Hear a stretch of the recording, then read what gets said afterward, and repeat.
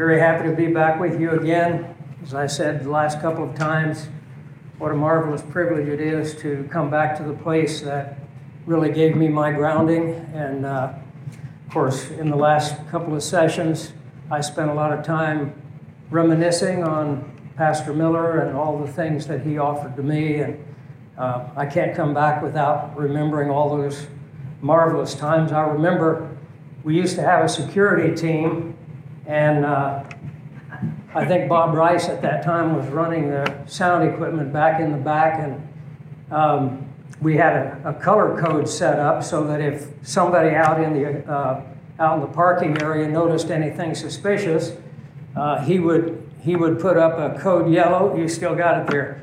Code green, everything's good. Code yellow, be alert. Yeah, there we are. And code red. Well, I was on the front, and me and another guy, I can't remember who the guy was that was here. So we had a plan where two guys went out the back, and we went out the front, and we got a code red. And of course, it was chaos and pandemonium and people running everywhere, and there was nothing wrong at all, but it was fun. We enjoyed the activity, and you know, really in the time in which we're living, churches really need to have a security plan. Whether we like it or not, we're becoming targets. The enemy hates us. We know where that ultimately comes from. We know that we are in a spiritual war, and that spiritual war, of course, from time to time breaks out into the physical realm. And we have to be very prepared and equipped for that. I want to ask you to open your Bible. I have no neat pictures to show you. I'm old school. I still use a Bible. I believe people should bring their Bible. I've been in many, many churches where they put all the verses up on the screen. In my mind, they're teaching people not to use their Bible. They're teaching people not to bring their Bible and not to learn how to turn, how to find the places, and especially how to make notes in it. My Bibles, I have to turn my Bibles over about every 10 years. The one that I've got now, not the one that I'm teaching from, this is large print, so I can read it with my fading old eyes. But the Bible that I do most of my study, and if I held it up and showed it to you, it looks like some kid just did a whole bunch of scribbling all over the page, because I've got lines drawn, circles drawn, notes put in, and everything else. And I believe Bibles are made to be a workbook that we ought to really use to study and understand God's Word. So we're going to start off in 1 Corinthians. I'm going to ask you to join me in 4 different passages of Scripture. And if you want, you can just put a finger in Revelation chapter 2. We want to talk this morning about the profile of a faithful local church. The last couple of sessions I had, we were able to look at the profile of a faithful shepherd and what a shepherd should be, both in his personal ministry, one-on-one, which is a very important part of the ministry, and then also in his public ministry. And then we talked about the pastor's public ministry, and we brought some elements in that I'll touch on in just a moment. I always like to begin with prayer before I begin teaching the Word, because, you know, after 50 years of teaching the Word, I still feel totally inadequate to do what I have to do here. I come in fear and trembling, not out of nervousness in front of you, but in the realization that one day I'm going to stand before the Lord and I'm going to give an account for what I say today. That to me is a very heavy burden. I take it very seriously, and I realize that I'm completely incapable to do what needs to be done here this morning apart from the ministry of God the Holy Spirit. So if you would, let's just join together at the throne of grace and ask God's blessing on His Word as we open it this morning. Now, Heavenly Father, earlier we took time to examine ourselves and prepare ourselves, and I pray that in each and every one of us was that willingness to expose our inner life to the light of your glory and your scrutiny, to see if there's any evil way in us, and if so, to confess that it might be forgiven, cleansed, and removed as an obstacle to our growth. Father, I want to offer up a prayer for this church as they're searching for the pastor that you have in mind. I pray that you will bring unanimity to the group, that there will be harmony, that there will be just that union of the Spirit as you identify for them the man that you have chosen. In the meantime, as they wait for that to be made clear, I do pray that the church will be preparing itself because we need to always evaluate whether or not we're ready for the next stage of your plan in our life. So I pray that there will be good self-examination going on, spiritual motivation, eagerness for the ministry that you have in the future for this wonderfully blessed local church that has such a marvelous heritage. Father, we're living in perilous times. We know that. We realize that there are going to be tests and trials ahead that will need to be met, and they can only be met in the power of your Spirit, in the light of your word, and the strength and knowledge of the scriptures that we have before us. But Father, this is also a time of marvelous opportunity. People are going to be shaken. People are seeking. People are realizing the darkness that is enveloping our land and that the only hope is in the light, but many don't know how to find the light.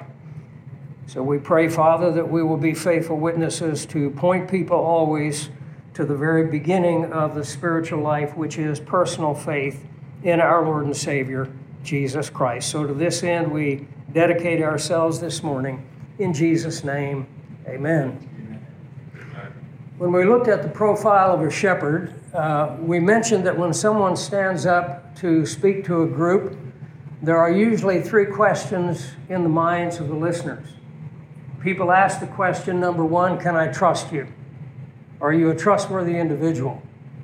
Number two, people ask, and many times it's subconscious, but the idea is still there, do you really care about me? Do I matter to you, or are you really just up there to toot your own horn or draw attention to yourself?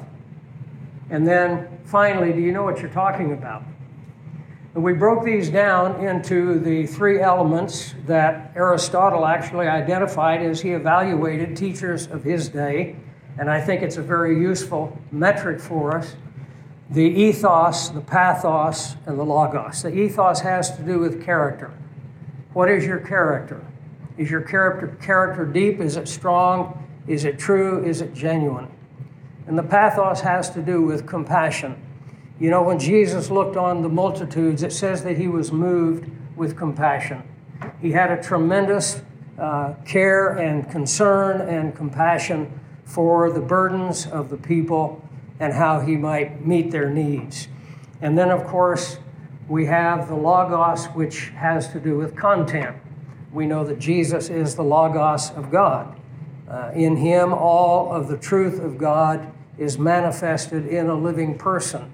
And as we study his life and really come to grips with who he was and how he moved among the people, and I think really sometimes we have to break old stereotypes, because we have a lot of times religiosity has come in and imposed on the person of Jesus Christ a character that really is probably foreign to him. I think he must have been a fun guy to be around. There's a reason that the multitudes flocked to him. They didn't flock to the religious leaders. They didn't flock to the rabbis, but there was something magnetic in his personality. And that tells me that when people came to him, they knew they were loved, they knew that they were not judged, and they knew that needs were going to be met. And those things, of course, are all a part of what the ministry is all about. But now we want to look at the profile of a faithful local church. When a local church is looking for a shepherd, a pastor, they're looking for someone who is capable and skilled, someone that will meet their needs, but it's also a time for some serious self-evaluation. Just to use an example, you know, young men and women are always looking for the right mate. They have in their mind, just a young lady recently told us that she had her checklist of everything that she was looking for. And it's very easy as a church to have a checklist of what you're looking for in a pastor. But there are a few young people, and we've met a few of them as we travel around the country and around the world, who have that little extra glimpse of wisdom to realize that the real goal is not so much looking at the person that's going to match my checklist. It's me being the kind of person that I want to be for the person that I'm going to find. And so with a local church, we need to be asking ourselves the question, are we the kind of local assembly that the pastor we want would choose to be a pastor of? And so this can sometimes be a little bit uncomfortable, but I think it's a very important step in looking for a good shepherd. And we're going to look at a couple of passages to begin with that are not really what we want to be as a local church. Unfortunately, the examples that I'm going to give you, most people would look at it and say, now that's a real local church. That's a great dynamic local church. But we're going to see what's missing or what is mixed in that ought not to be. So 1 Corinthians chapter 1, I'm going to read these pretty rapidly, and I think they'll make the point without any real analysis. 1 Corinthians 1, verses 1 through 9, Paul, called an apostle of Jesus Christ through the will of God, and Sosthenes, our brother, to the church of God which is at Corinth, to those who are sanctified in Christ Jesus, called saints. The words to be are in italics. We're not called to be saints. We are called saints. We are separated to God by faith in Jesus Christ. With all who in every place call on the name of Jesus Christ our Lord, both theirs and ours. Grace to you and peace from God our Father and the Lord Jesus Christ. I thank my God always concerning you for the grace of God which was given to you by Christ Jesus, that you were enriched in everything by him, in all utterance and all knowledge, even as the testimony of Christ was confirmed in you, so that you come short in no gift, eagerly waiting for the revelation of our Lord Jesus Christ, who will also confirm you to the end, that you may be blameless in the day of our Lord Jesus Christ. That becomes quite an amazing statement when you read the rest of the book. Blameless in the day of our Lord Jesus Christ. God is faithful, he says in verse 9, by whom you were called into the fellowship of his Son, Jesus Christ our Lord. What an amazingly gifted church. I mean, this is a church that you would look at and you would say, they've got it all. Think about it. They are part of a brotherhood. Paul and Sosthenes and the saints, all a part of this wonderful spiritual brotherhood. They are sanctified, that is, set apart in Christ Jesus, set apart forever from the world. They are, in verse 3, recipients of God's grace and peace. At least God's grace and peace are offered and available to them. Always remember, by the way, don't let it become commonplace to you. When Paul writes his epistles, it's very common for him to give this greeting. We need to remember the greeting is not coming from Paul. This is coming from the Heavenly Father. Grace to you and peace from God our fathers, as if as he writes, he's saying, by the way, the first thing God wants me to remind you of is that grace and peace are available to you. And then in verse 4, they were a cause for constant thanksgiving. I mean, the Apostle Paul was moved to express his gratitude to God for this congregation, even though as he moves on through the book, he's going to have a lot of correction. The whole theme of 1 Corinthians is correction of things that are wrong. Correction of wrong conduct in the first 7 chapters, or the first 6 chapters, and then correction of false doctrine. In verse 5, they were rich in doctrinal knowledge and teaching. They had no limitation in their knowledge, their utterance of the Lord. So they apparently had some phenomenal teaching going on. They were lacking in no spiritual gifts. Verse 7 tells us, the first part of the verse, and then the last part of verse 7, they were living in the light of the Lord's return. You know, Paul tells us that those who live in the light of the Lord's return are going to gain a crown. In 2 Timothy chapter 4 and verse 8, he says, "Henceforth there is laid up for me the crown of righteousness, which the Lord, the righteous judge, will give to me, and not to me only, but to all those who love his appearing." So these people really had a lot of things going for them. What would keep the Corinthian church from being a model church? Well, read the rest of the book and you'll find out about 10 reasons. They were a church that had divisions. They were a church that had really been taken over by arrogance and selfishness. There were lawsuits going on in the church. There was sexual immorality going on in the church. There was fighting and division in the church. There were lawsuits. They were taking one another to law courts to decide questions between them, business issues probably. And they had all of these things. And then, of course, they were mixed up. As you start into the 7th chapter, you find out that they were all confused about issues of marriage. And you move on in chapters 8 through 10, and Paul had to explain to them the law of love, the law of expediency, the law of supreme sacrifice. They didn't understand how to make practical application of the things that they were being taught to their spiritual life. So while they had a lot of things going, and then imagine this. Imagine a church that denies the resurrection of Jesus Christ. There's a reason that 1 Corinthians 15 is the longest extended passage dealing with the resurrection, because there were people in the church that denied that Christ had risen again. And so Paul goes through in 1 Corinthians, first a philosophical argument, a logical argument. If Christ is not risen, then we're not going to be raised, and that means that we're dead in our sins. And then he goes into doctrinal arguments to establish the truth of the resurrection of Jesus Christ. And then finally, he gets into chapter 16, where he's just kind of hammering them to take the things that he had taught and apply it in their lives.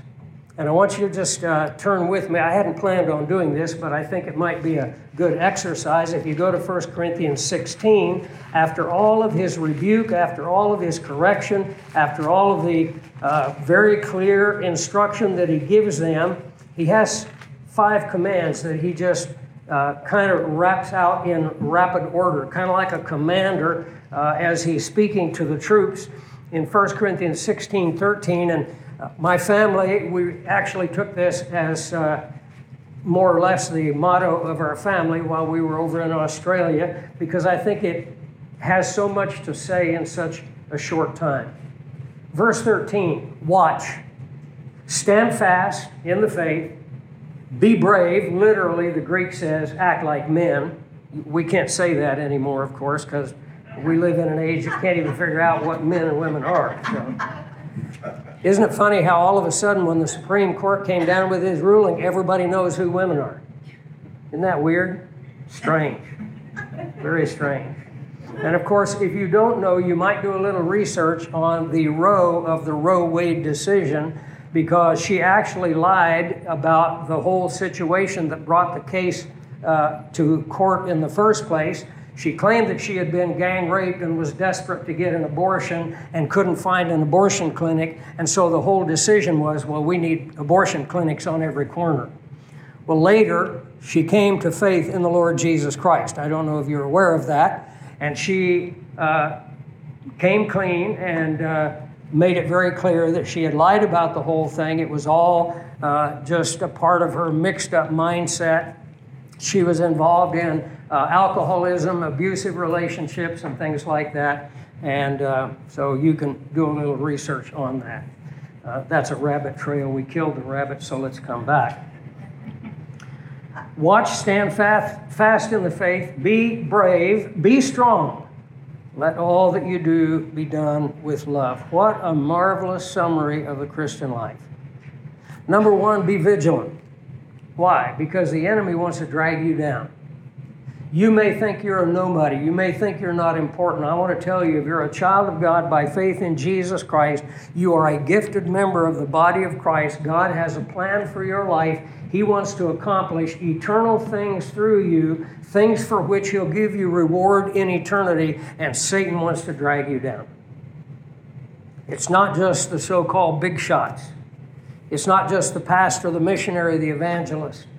It's the tiniest member of the body of Christ that the enemy will constantly seek to drag down. So be vigilant. Stand fast. If you're alert, you can hold your ground. I probably shouldn't bring things like this into the pulpit, but I happen to take great delight in them. I saw a guy this was in Europe, and he was being harassed by one of the mass migrants that had flooded into the country, and he kept telling the guy, back off, and the guy just kept coming and coming, and finally he gave him one last warning, and then he gave him a haymaker to the right cheek and just knocked him out cold, and I just thought that was absolutely marvelous. He was being brave. He was acting like a man. He was protecting his home. Don't ever let anyone tell you in this crazy mixed up time that Christians should be passive. If you're passive, you're going to be fodder for the beast. You're going to be chewed up and you're going to be spit out. Be strong, be brave, be vigilant. But notice, let everything that you do be done in love. Do you know what makes great warriors? What makes great warriors is not hate. The greatest warriors are not those who fight because they hate what they're fighting against. They're the ones who fight because they love what's behind them. They're protecting something precious. They're protecting what they love, and therefore they fight with ferocity because they will defend to the utmost of their strength and the end of their life that which they're protecting. We ought always to be that kind of people. From here to Revelation chapter 2, and again, these are just really introductory, and my introductions sometimes take up my whole hour, but I will try not to do that. We move from the Corinthian church, and again, a richly gifted, blessed church, but there were things in the church that should not have been there. The problems in the Corinthian church reveal the deficiency in their true understanding of God's Word. So in Revelation chapter 2, we come to a different church. Here we got the church of Ephesus, and our scripture reading was from the book of Ephesus, and I'll have more to say about that book in just a moment. But he says, to the angel being the messenger, the pastor, to the angel of the church of Ephesus write, these things says he who holds the 7 stars in his right hand, the 7 stars of the 7 churches. He walks in the midst of the golden lampstands. I know your works, your labor, your patience, and that you cannot bear those who are evil. And you have tested those who say that they are apostles and are not, and you have found them to be liars. You have persevered and have patience. You have labored for my name's sake and have not become weary. If you just look at these qualifications up through verse 3, what do we notice about this church? Well, number one, they're a hard-working church. They are working hard for the Lord and for His Word. At the second part of verse 2, they were enduring church. They had been through persecution. They had faced opposition. They had had hostility thrown at them, and they endured it. And the last part of verse 2 tells us not only that, they were aware not only of the danger of the attack from outside, they were aware of the danger of infiltration. You know, one of the most subtle ways that Satan can destroy a church is to infiltrate the church. He'll infiltrate the church with wolves that are in sheep's clothing, and they look great, and they seem motivated, and they seem gifted, and then little by little they begin to eat away at the progress of the church and the people in the church. And so these people not only were a hardworking and enduring church, they were a very discerning church. They were able to spot these phonies that came into the church. They had endured hardship. They had not become weary. There are actually 3 different Greek words that are used here for their hard work: works, labor, and labored. The last one is bastazo, and it means to carry a heavy load. So this church had so much to commend it, and you would look at it and say, now there is an ideal church. But they're really not. And the reason they're not is, as he goes on to say, verse 4, nevertheless, I have this against you. You know, I tremble every time I read this because, as I said, I know that each one of us, you and I, are going to stand before the Lord Jesus Christ. We're going to give an account for our life. And when I look at these passages, as he evaluates these churches, and he can say so many good things about them, and then say, but there's a problem. And I have no doubt that that's going to come up at the Bema seat of Christ. And I often wonder how I'll be able to keep my trembling legs from collapsing as he says to me, you did this, you did this, you did this, but there's a problem. Right then, if I could, I'd have a heart attack, but I'll be in a resurrection body, so that's not going to happen. I have this against you, he says, that you have left. The word left would better be translated forsaken. You have forsaken your first love. He tells them the solution to this in verse 5. Remember, therefore, from whence you have fallen, and repent and do the first works, or I will come to you quickly and remove your lampstand from its place unless you repent. And by the way, the removal of the lampstand is really a fearful warning. It is the warning that the church will cease to exist. The church will cease to be a light in its area, in its region, in its community, because they have failed to respond to his correction. Once again, marvelous church, many wonderful gifts. What was wrong with it? They had forsaken their first love. One of the reasons I find this so interesting, and I mentioned Ephesians earlier, is that Paul commends the Ephesian church in the book of Ephesians. Do you remember what he commends them for? At the very beginning. I'm not going to turn to it, but Ephesians 1:15 and 16, he praises them for their strong love for all the saints. A lot of people, when they read the statement that you have forsaken your first love, they ask the question, well, does this mean love for Christ, or does this mean love for fellow believers? You'll even find different commentators and scholars that'll argue about it, and some say it's love for Christ, and some say it's love for the church, and if you were to ask me, I would say, yes, it is, both. Because you can't have one without the other. You'll never have a local church that shows a true and genuine love for fellow believers unless there is a genuine love in that church for the Lord Jesus Christ. And this love is not restrictive. I've known churches where there was a great deal of love shown to the upper crust. You know, those are the people that can give a lot, and we show special attention to them, and we shower them with praise and so on and so forth. That's not the way the church is to function. A real church that is expressing the love of Christ is going to have a love for each and every member. And everyone that comes to that church is going to have a very genuine sense that they are loved, not just from the pulpit, but from the members of that group. This doesn't mean we have to get all flowery. It doesn't mean that we need to get maudlin and sentimental and cry on each other's shoulder. But it does mean that we have a genuine care and compassion, particularly for those who are going through difficult times. I don't know how it is right here in this group, but I know in our little church up in Prescott, there are many, many people going through really difficult times right now. People are having financial difficulties. People are having physical health problems. And those people need a little bit of special care and special attention. You know, a shepherd shepherds a flock. I've told you before, I know I'm not going to go into it in a long, windy story. When I was a kid, I had to shepherd sheep.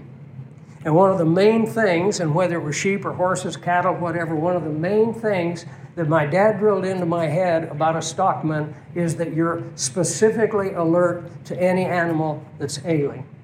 You look for the ones that are faltering. You look for the ones that are losing weight. You look for the ones who are not eating. You look for the ones who are off by themselves. I can well remember being with my dad when I was probably 9 years old, maybe 8 years old, and we looked far across the ranch land where I grew up, and there was a herd of cattle over there. And he said, "What do you notice about those cattle?" I said, "Well, I had pretty sharp eyes back then. I counted them, and I said, there's so many of them." He said, "That's good. What else do you notice?" "Well, they're grazing." "What else do you notice?" "Well, I didn't notice." So then he asked me, he said, "Do you see that one of them is separate from the group?" It's off by itself. Do you notice that the others are grazing and that one's not? He could tell at a half mile or a mile away that that animal was sick. And it was a point just designed to drive into my mind. You look for the ones that are struggling. You look for the ones that are having difficulty. And that's the kind of local church that we want to have. The Ephesian church started out being very loving to all the saints. And between the time that they were founded and the time John wrote the book of Revelation, they had failed. So what do we want to do? We want to look at the model church, and to do that we need to look at two passages. 1 Thessalonians chapter 1. 1 Thessalonians chapter 1 gives us our first glimpse into a model church. Now here's the amazing thing about the Thessalonian church. When the Apostle Paul wrote 1 Thessalonians, these people had only come to Christ probably about 2 months previous. If you stretched it to its furthest possible length, maybe 3 months. The scriptures tell us, and you can go back and look this up in Acts chapter 17, the Apostle Paul came into the area. He began to minister in the synagogues. The synagogues kicked him out. He began ministering among the Gentiles. He was there for about 3 weeks, and they ran him out of town. He moved on from there, and even if we stretch it and say that he was there for 6 weeks, say 3 weeks in the synagogue and then 3 weeks with the Gentile converts, it wasn't very long after he left there that he sent Timothy back to them and he wrote 1 Thessalonians. So these people have not been believers for very long. But I want to look at the first 10 verses, and if you'll just bear with me, I'm going to read through the whole chapter, and then I'm going to come back and hit 5 things. Paul, Silvanus, and Timothy to the church of the Thessalonians in God the Father and the Lord Jesus Christ. Grace to you and peace from God our Father and the Lord Jesus Christ. We give thanks to God always for you all, making mention of you in our prayers, remembering without ceasing your work of faith, labor of love, and patience of hope in our Lord Jesus Christ in the sight of our God and Father. Knowing, beloved brethren, your election by God. Now, if you want to know if you're one of the elect, this is really a good way to know it. Knowing, beloved brethren, your election by God. For our gospel did not come to you in word only, but also in power and in the Holy Spirit, and in much assurance, as you know what kind of men we were among you for your sake. And you became followers of us and of the Lord, having received the word in much affliction with joy of the Holy Spirit, so that you became examples to all in Macedonia and Achaia who believed. For from you the word of the Lord has sounded forth, not only in Macedonia and Achaia, but also in every place. Your faith toward God has gone out so that we do not need to say anything. Imagine putting a missionary out of work. Paul didn't have to do anything because the church was doing it all. Verse 9, for they themselves, that is the people who are impacted by your witness, declare concerning us what manner of entry we had to you, and how you turned to God from idols to serve the living and the true God, and to wait for his Son from heaven, whom he raised from the dead, even Jesus, who delivers us from the wrath to come. I mentioned the issue of election. Do you know when you become elect? You become elect the day that you trust Jesus Christ as your Savior. And anyone can say, I am a believer in the Lord Jesus Christ. And I take people at their word. If people tell me that they have trusted Christ as their Savior, I have no reason to question their faith. But if I want to look at a person and say, now there I can tell that that person is a believer in Jesus Christ, I'm going to look for some of the things that the Apostle Paul mentions here. And I just want to hit on 5 of them. Number 1, their spiritual equilibrium. Spiritual equilibrium or spiritual balance. You notice that he says in verse 3 that they had a work of faith, a labor of love, and a patience of hope. Do you know what we have in these words? Ethos, pathos, and logos. It's very interesting. Faith is actually the logos because faith is the content of that which we believe. It is that which gives us character as we are conformed to the character of Christ. And then we have hope. And what is hope? Hope is pathos. Why? Because we live in a hopeless world. We live among people who are lost. We live among people who are struggling and staggering through life. People who are constantly inflicting both physical, emotional, and spiritual wounds on themselves because of the bad decisions that they make. And they don't have the hope that we have. And they look at the darkness of our world and they are terrified. And we have the only answer. We have hope. And our hope, our confidence that Jesus Christ controls history and that Jesus Christ is coming again is something that gives us a desire to share that truth with others and bring them into that confidence. So it's a pathos. Love, of course, is ethos because love takes character. It takes a great deal of character to love as Christ loved. We cannot produce the love of Christ. Paul tells us in 2 Corinthians 5:14 that the love of Christ compels us. He's talking about him and his missionary team. Would that he could be saying it about all of us. The love of Christ compels us because we judge that if Christ died for all, then all died. What does he mean by that? Well, not only that all died in Adam, when Adam sinned, wherefore as by one man sin entered the world and death by sin, and so death spread to all men because all sinned. Yes, it's true that all were spiritually dead, but it means something else. And it means something extremely important. When Jesus Christ died on the cross, he took the death of every single member of the human race, and in the mind of God, all men died and shared in his death potentially. In other words, every member of the human race has the potential of entering eternal life by simple childlike faith in the Lord Jesus Christ. And then Paul goes on in 2 Corinthians 5:15 and he says, "And he died so that those who live would no longer live for themselves, but for him who loved them and gave himself for them." So the idea is that the love of Christ is driving us forward in life, and it becomes a compelling force. So they had spiritual equilibrium, faith, hope, and love. Secondly, in verse 4 and 5, their hunger for the Word of God. When the Word of God came to these people, it wasn't just a message that they heard and thought was nice. It wasn't just a flowery sermon. It wasn't just something that gave them a rosy feeling. It was something that gripped them to the very core of their being.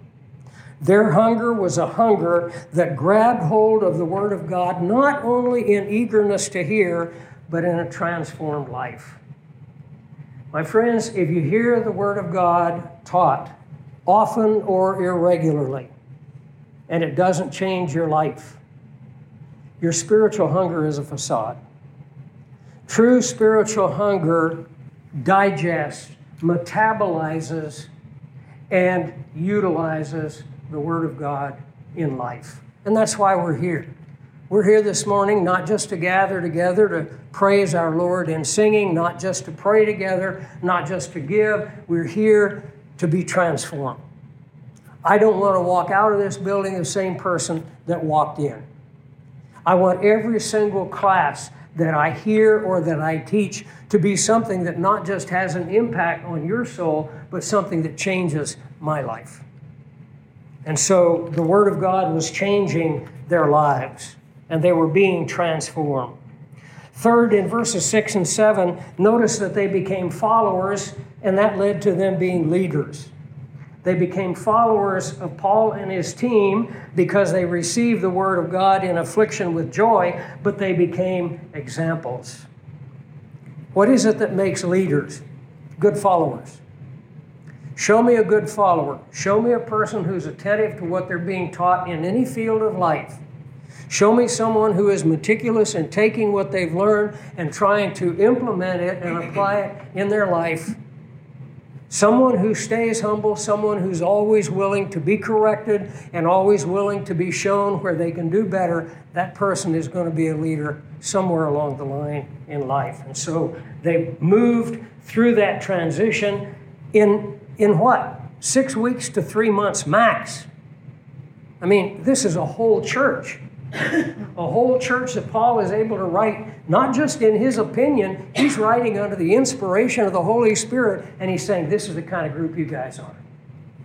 I find this amazing.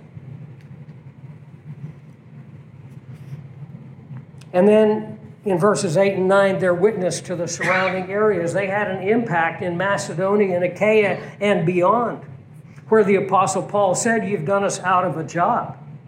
Your faith has had such a tremendous impact on those areas, we don't even need to say anything, because they are reporting to us the impact.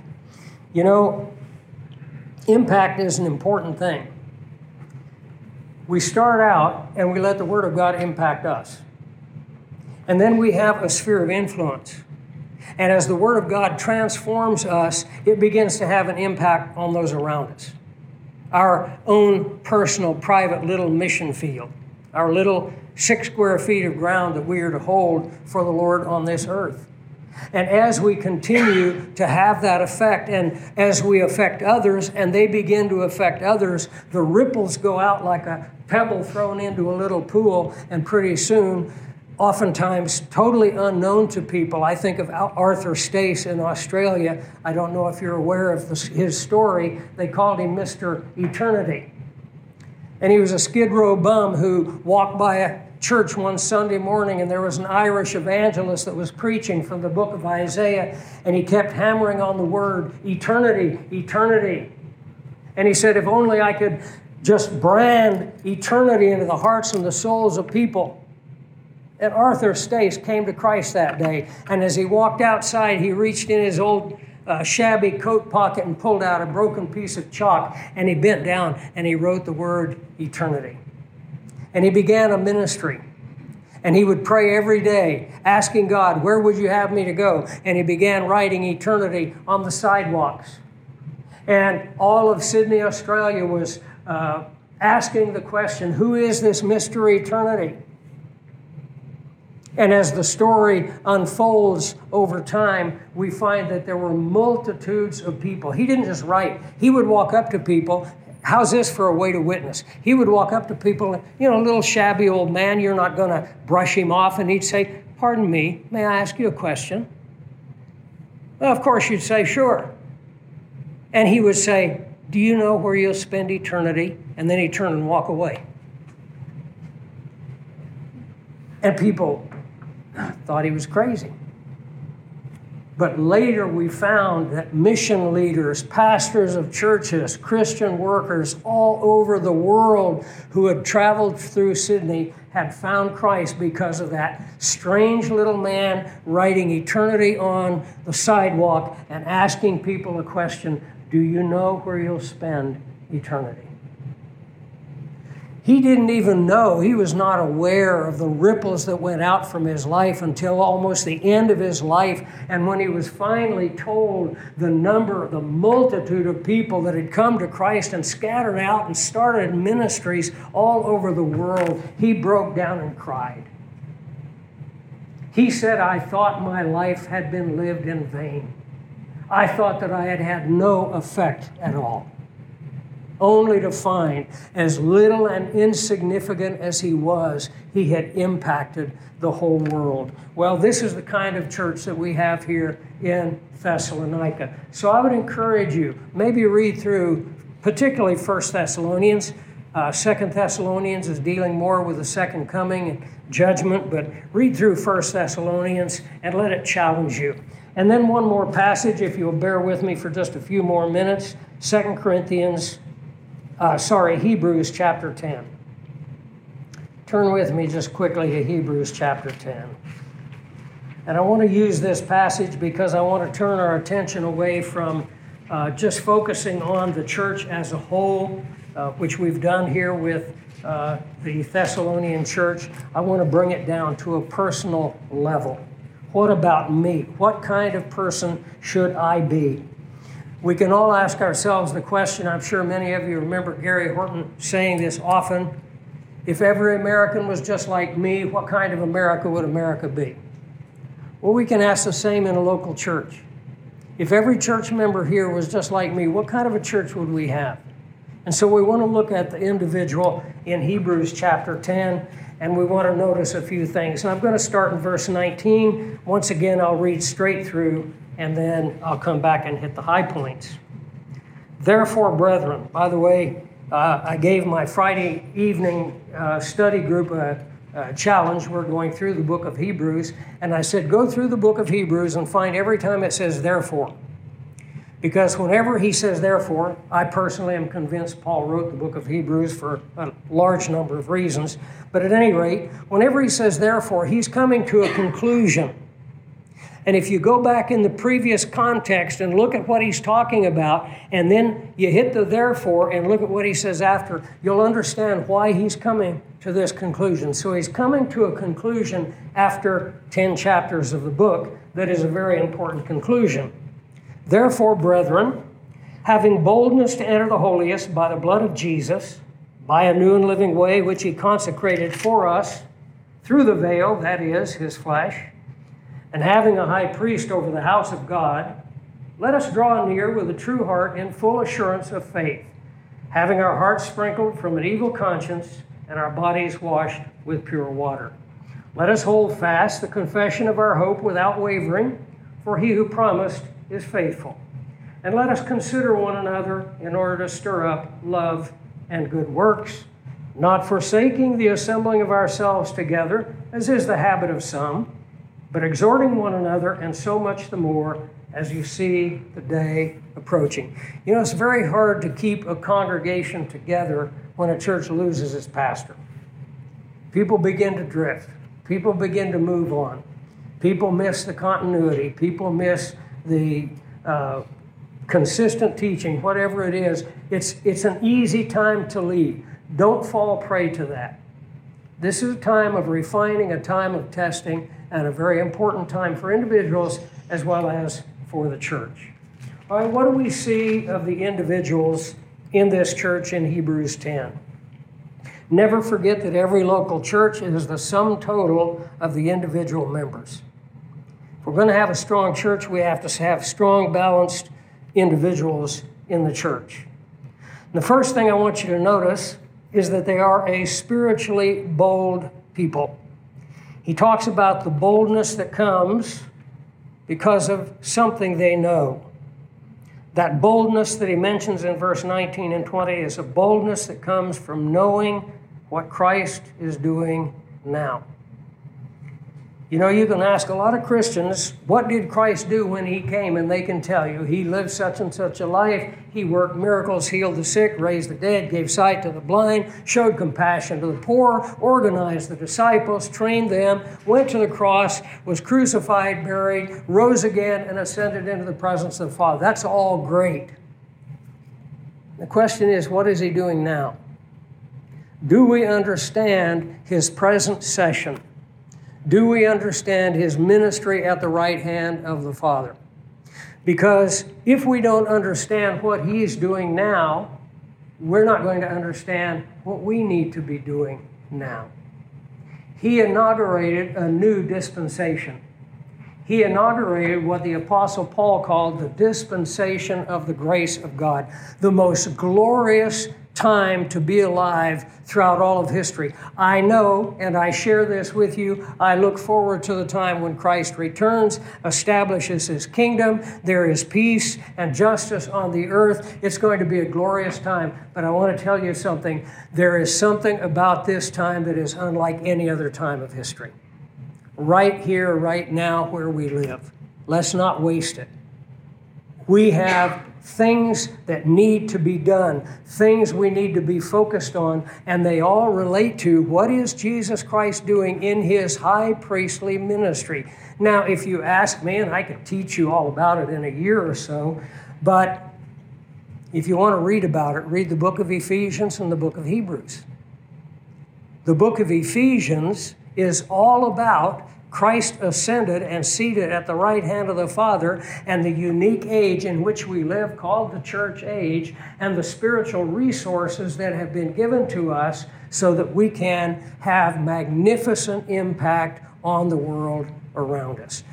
Again, I want to caution you. Don't think you're insignificant. If you're here as a believer in Jesus Christ, you are a new creature in Christ, indwelt by God the Holy Spirit. And I want you to get this last part. God has called you for nothing less than historical impact. God has called you as an individual believer for nothing less than historical impact. And be like Arthur states, you don't have to see it. All you have to do is find something you can do that will spread the message. God will take care of the rest, so that when you stand in His presence and He says, here are the people who came to me through you, or here are the people who have been edified through you, and here is one person you impacted, who impacted 10, who impacted 100, who impacted 1,000. It's going to be amazing. All we have to do is just live by faith, one day at a time. One day at a time. So they were a bold group, but they also oriented to their three ministries. And you'll notice the three ministries. They're found in verse 21, 22, and 23. Verse 22, 23, and 24. In verse 22, he talks about our priesthood. Let us draw near. Every believer is a priest. If you want to know what can I do, how can I change history, I'm going to give it to you in 3 easy steps. Number 1, realize that you are a priest before God. What is the role of a believer priest? To pray, to intercede on behalf of others. And you'll know how well you're doing in your ministry by evaluating this question. For whom do I pray the most? Who do I spend the most time on? Me or others? That's the answer right there. Some of us think God is Santa Claus. Dear God, gimme, gimme, gimme, gimme, gimme, gimme, gimme. And that's the sum total of our prayer. Could I suggest to you that the more you learn to pray for others struggling and others in need, and the less you pray for yourself, you will find that God starts taking care of your problems because He wants you to be concerned about the problems of other people. Priesthood. We need to be entering the throne room of God. We need to be coming in boldly, and we need to be making requests powerfully because they're based on Scripture. Father, you have said in your word, now I want to see this fulfilled for my friend, for my neighbor, for these people who are around me. Priesthood. Don't forget your priesthood.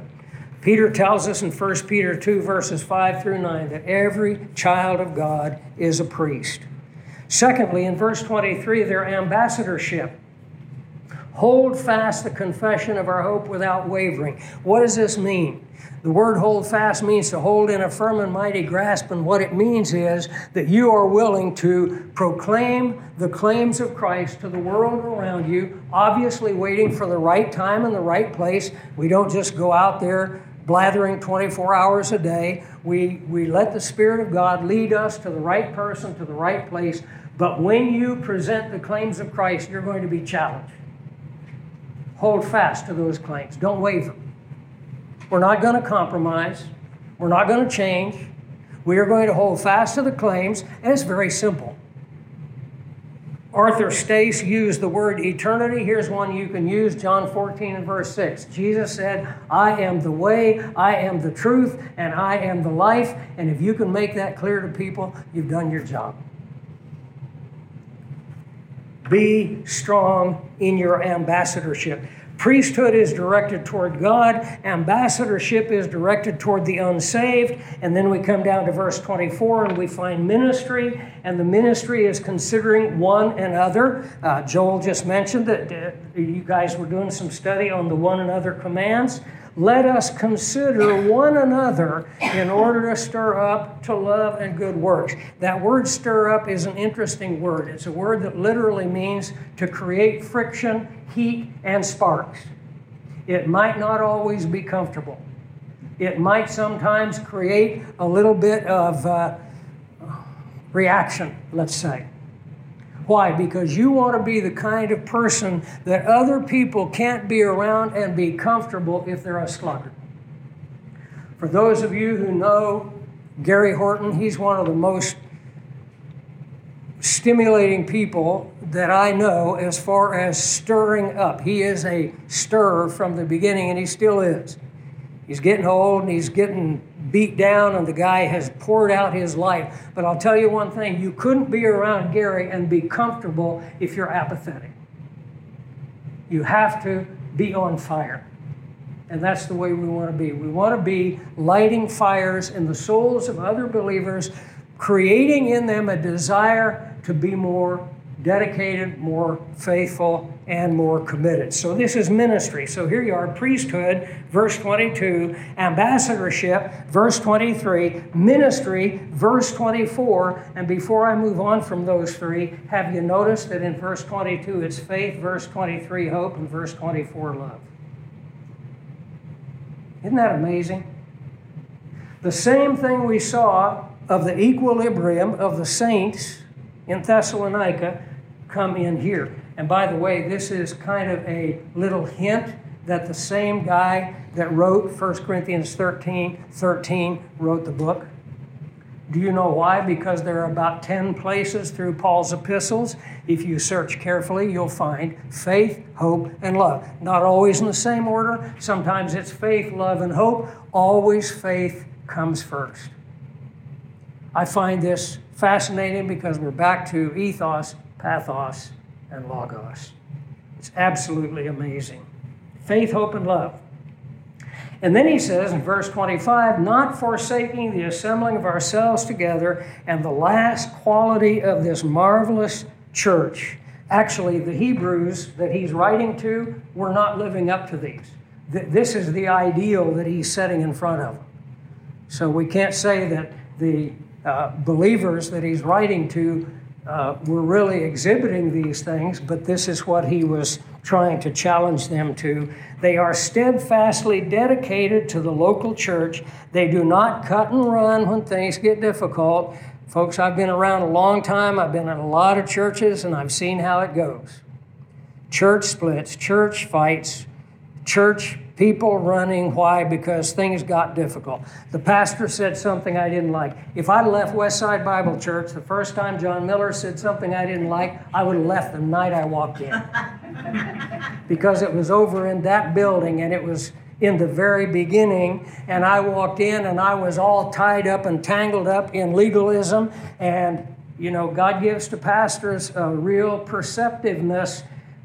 They see things that you don't see when you look at other people. And I remember him leaning on the pulpit and saying, if you walked in here tonight as a legalist, you're lower than a snake. And then he went on. I mean, he expounded as he had the ability to do. And I was so mad, I didn't know whether to get up and walk out or try to walk up and punch him. He'd have probably shot me. But I did the right thing. You know what I did? I'll never forget it, folks. I've got two big days in my life. The day I came to Jesus Christ and the day I walked in here, and as far as spiritual growth. And I'll tell you why. Because I did the right thing. I walked up and I said, could I talk to you for a moment? And we went in his little office in the other building. And I said, you said some things tonight that were really hitting me right across the face. And he said, oh, really? Of course, he knew all about it. He read me like a book when I walked in the door. But you know what he did? He did something that I'll never forget. He began to expound to me on the grace of God. No legalist understands the grace of God. The grace of God gives you a compassion, it gives you a love, it gives you a flexibility, it gives you an acceptance of other people, it frees you from a judgmental attitude, and it just makes life so wonderful. To understand the grace of God. And as I continued to come to classes and I saw the grace of God developed in the person and the work of the Lord Jesus Christ, and I understand the fullness of his work on the cross, well, if I don't get back to Hebrews 10:25, we'll never get back. But not forsaking the assembling of ourselves together, as is the manner of some, but exhorting one another, so much the more as you see the day approaching. I want to close with this. The day approaching for them was 70 AD. 70 AD was one of the most awful times in all of human history. Terrible, terrible time. Bloodshed, slaughter, slavery in just unbelievable magnitude. Could I suggest to you that there are about 3 times in all of human history that compare to the time you're in right now? The first, I would say, is the Tower of Babel. A time when the whole world was deceived, the whole world was led into activities and practices that were contrary to the plan and purpose and word of God, and as a result, they all became slaves. We're in a time, and I believe it's because the stage has been set for the tribulation period, which tells me that the coming of the Lord Jesus Christ and the rapture of the church is near, but I don't know how near, and no one does. But I do know this. I want to be among those who stand firm in this time. I want to be among those who do not lose faith, do not cut and run, don't turn their back to the enemy, don't give up. We need to stand firm. And you know what? One thing I know, none of us has the strength to stand firm unless we stand together. It doesn't take a village, like Hillary said. It takes a local church. It takes a local church of believers who love one another, support one another, pray for one another, work together, encourage one another, and impact their world for Christ. My prayer is you'll be that kind of church. Let's close in prayer. I'm going to start off in prayer, and then I believe Joel and Maria are going to come in and deal with a couple of things, and then I'll finish off. So if you would, let us boldly approach the throne of grace. Father in heaven, we come into your presence, standing firm, standing strong, standing sure. Why? Not because of who we are, but because of who Christ is and what he's done. So, Father, as we lift these requests up before you, we pray that they will be received in the confidence and assurance with which they're given.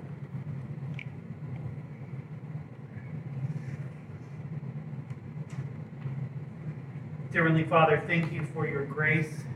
Thank you for your faithfulness. Thank you for the clarity of your word, that as we become more effective as disciples, it will develop our ethos, pathos, and a great understanding of your word, Christ. Father, we pray for the future of our church and our transition. We know that you have a perfect time in which we will understand and know as you reveal who that individual is.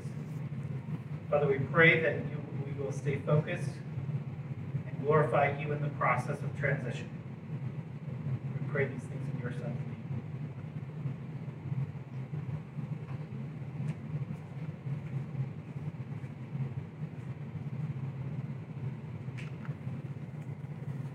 Father God, we come before you with bold confidence that you've given us gifts to support one another, to bring you glory, Father, that we would share your good word, the gospel, to everyone around us.